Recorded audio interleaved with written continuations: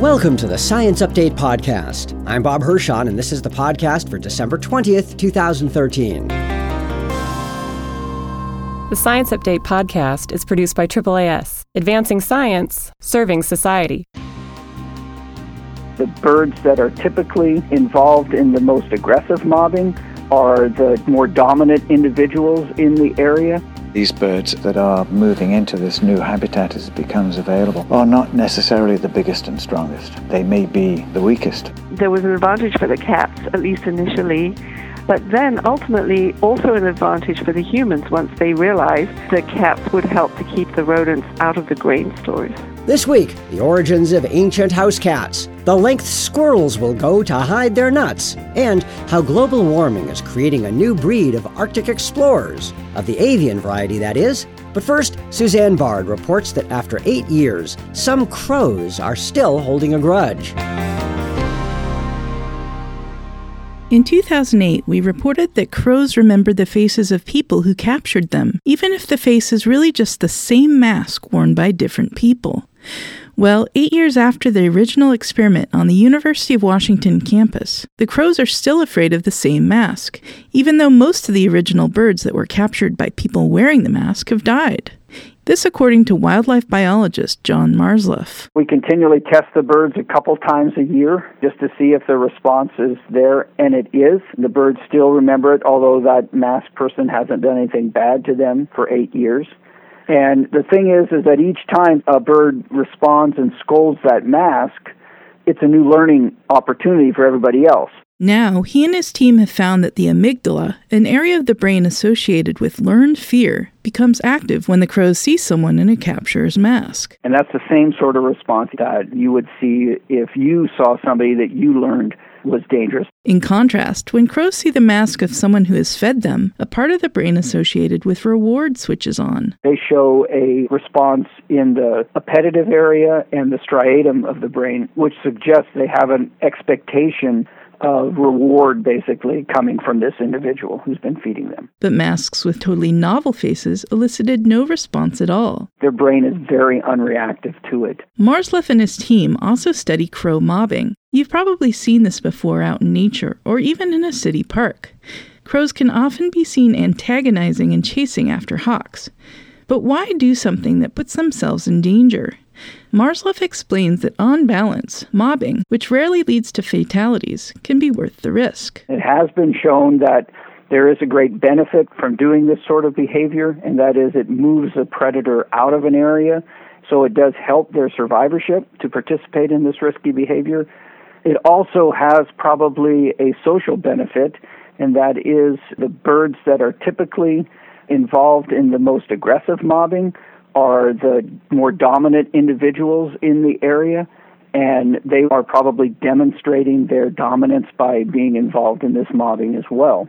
In these corvid societies, there's oftentimes a need to re-establish or re-advertise your dominance. Back in the lab, Marzluff's team has shown that when a crow sees a hawk, an area of the brain involved in decision-making becomes active. The area called the midopallium caudolaterale, the analogous place is our prefrontal cortex in a mammal or a human.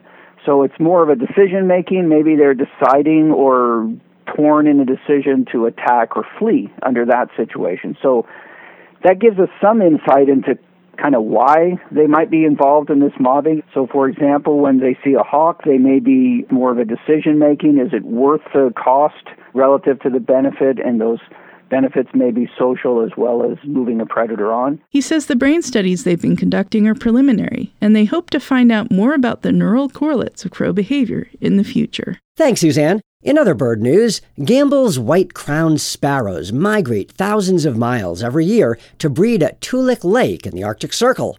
But recently, some birds have begun nesting up to 150 kilometers north of there due to climate change.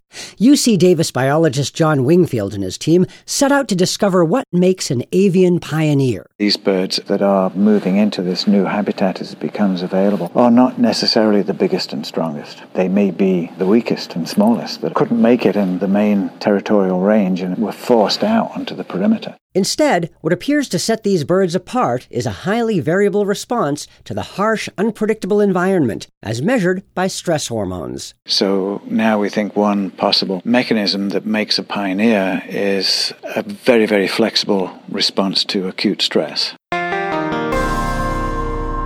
The first clear evidence of humans domesticating cats comes from 4,000-year-old Egyptian artifacts. But recently, researchers found cat bones in China that suggest humans and cats were starting to live together more than 1,000 years earlier. Suzanne has that story. Chinese archaeologists recently excavated the bones of 2 cats dating back 5,300 years from the site of an ancient farming village. Zooarchaeologist Fiona Marshall of Washington University in St. Louis worked with the Chinese Academy of Sciences to interpret the findings. Chemical isotopes in the bones showed that the cats were eating rodents, which in turn were eating millet, the grain that farmers in the village were cultivating. So it shows us that there was an advantage for the cats, at least initially, but then ultimately also an advantage for the humans once they realized that cats would help to keep the rodents out of the grain stores.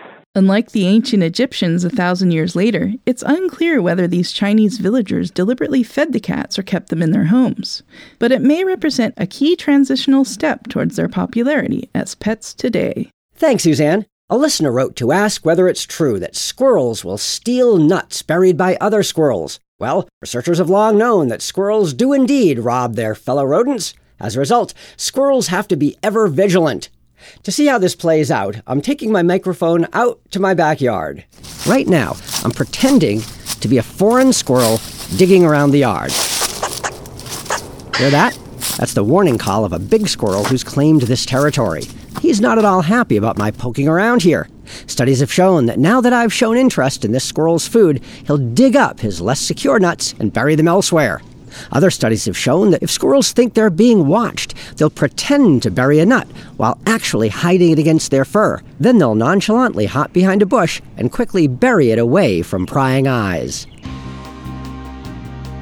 That's our show for this week, but if you're feeling starved for science, tune into the Science Update Podcast Daily Edition every day, Monday through Friday.